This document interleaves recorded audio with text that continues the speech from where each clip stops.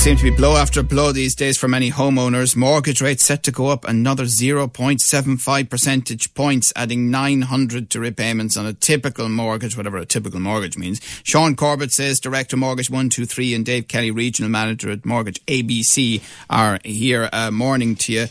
Sean, bit of a nightmare, particularly if you're on a tracker. The good days are gone. They are. It's an eye-opener to Stolen End. And indeed, we've had communication already that tracker rates are affected immediately, i.e. People will see their rates going up from October, November, even with the likes of KBC who are exiting the market.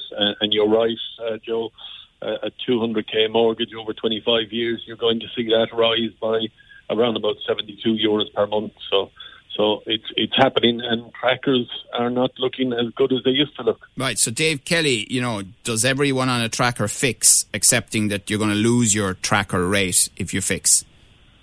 Good morning, Joe. I suppose that really depends on the amount of tracker outstanding for each individual customer. As Sean has just alluded to, there is a significant potential for increase on anybody that's holding a tracker mortgage at the moment. So we would really encourage everybody to contact their broker or their financial advisor and review the options available to them immediately, especially given the potential for further increases in October and December, as alluded to yesterday.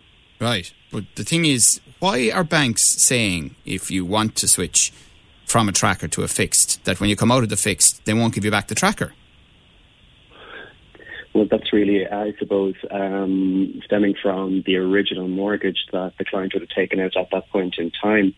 So contractually, the customer usually would have signed into a mortgage product whereby if they want to fix it at any point, they are actually going to waive the right to retain the tracker. So like that, if they are potentially coming off a fixed rate and they're going to lose the tracker, they need to, I suppose, speak to their financial advisor and look and see what other options are available out there for switching. Yeah, I mean, Sean Corbett, you and Dave and other experts are pretty clear on variables, which is fix them and fix them now if you haven't done it already. But you're not quite as certain on trackers for some reason. No, look, trackers were still very attractive after the last rate rise. A 0.75% rise now, they're not so attractive anymore, and it depends on what fixed rates are out there in the market. Compare the trackers you've got, because not all trackers were the same. Just remember that some trackers, the difference when they go up, some trackers now are not very attractive. So as we said there, it's important to explore your options. But the reason, Joe, you can't go back into your trackers is they don't exist anymore. The banks got badly stung by historical low levels of interest over a period of time. The banks were effectively lending money at zero almost. And that's why trackers will never come around again. And then you had the tracker scandals, which cost banks a lot of money. But the thing I don't quite understand about that then, Dave Kelly, is that if that's true, then why do they allow you to move from a variable to a fixed and back to the variable again?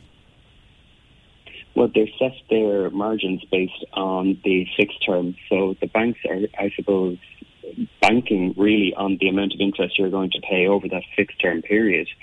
But the fact of the matter is that once you've actually come out of that initial fixed rate period, you're likely going to roll onto a higher variable rate, which obviously is in favour for the bank.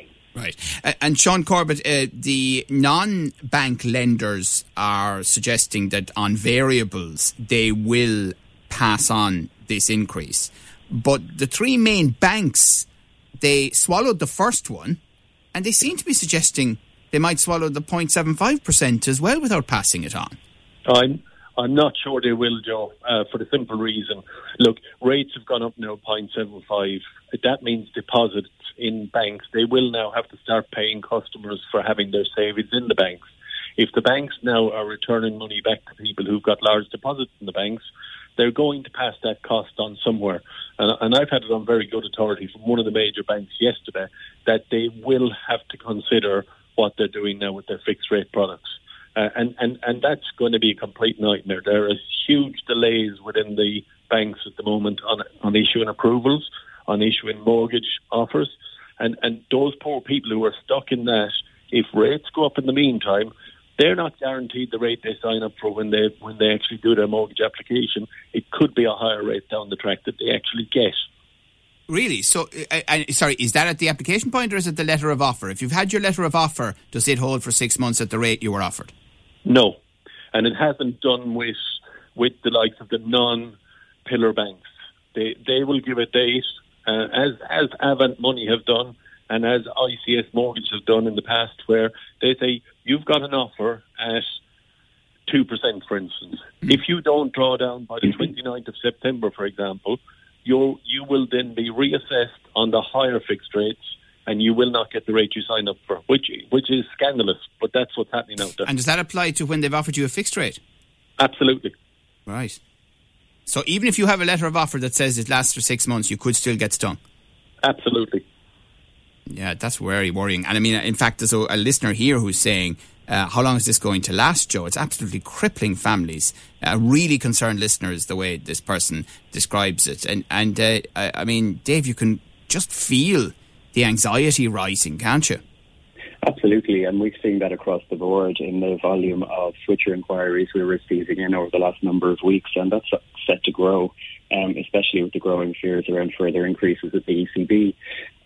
I would agree fully with Sean there, and what I would strongly urge any customer to do, either on a variable rate, a tracker rate, or of course if they're coming up to the end of a fixed rate period, then would be to contact their financial broker and see what options are available. And just going back to the point around the letter of offer and the approval in principle piece, it is absolutely crucial that people give themselves enough time before their fixed rate is due to expire, because people do tend to forget that the process does take quite some time.